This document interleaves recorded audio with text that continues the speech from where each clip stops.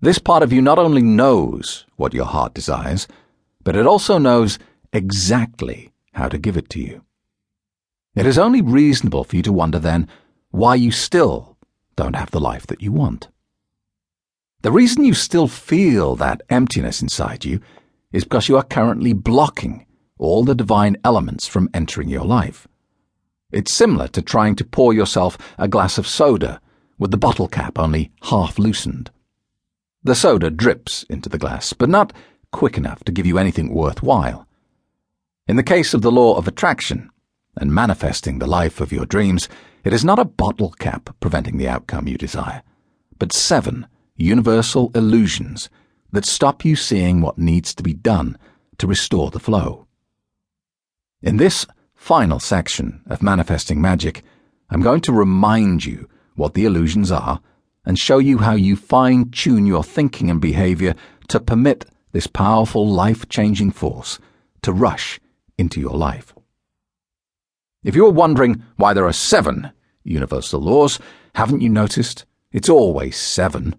Stephen Covey wrote about the 7 habits of highly successful people. There were 7 brides for those 7 brothers, and there are 7 books in the Manifesting Magic series.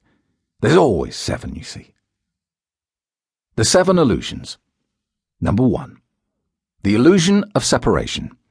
The first common blockage is centered on the assumption that what we see happening before our eyes is really as it appears. A belief that we are all entirely self-sufficient individuals with no significant connection to anyone who falls outside the circle of our immediate family and friends. Falling for this illusion is like the branches of a tree believing that they have nothing to do with each other. When we strip everything down to its atomic level, there is no difference between any of us.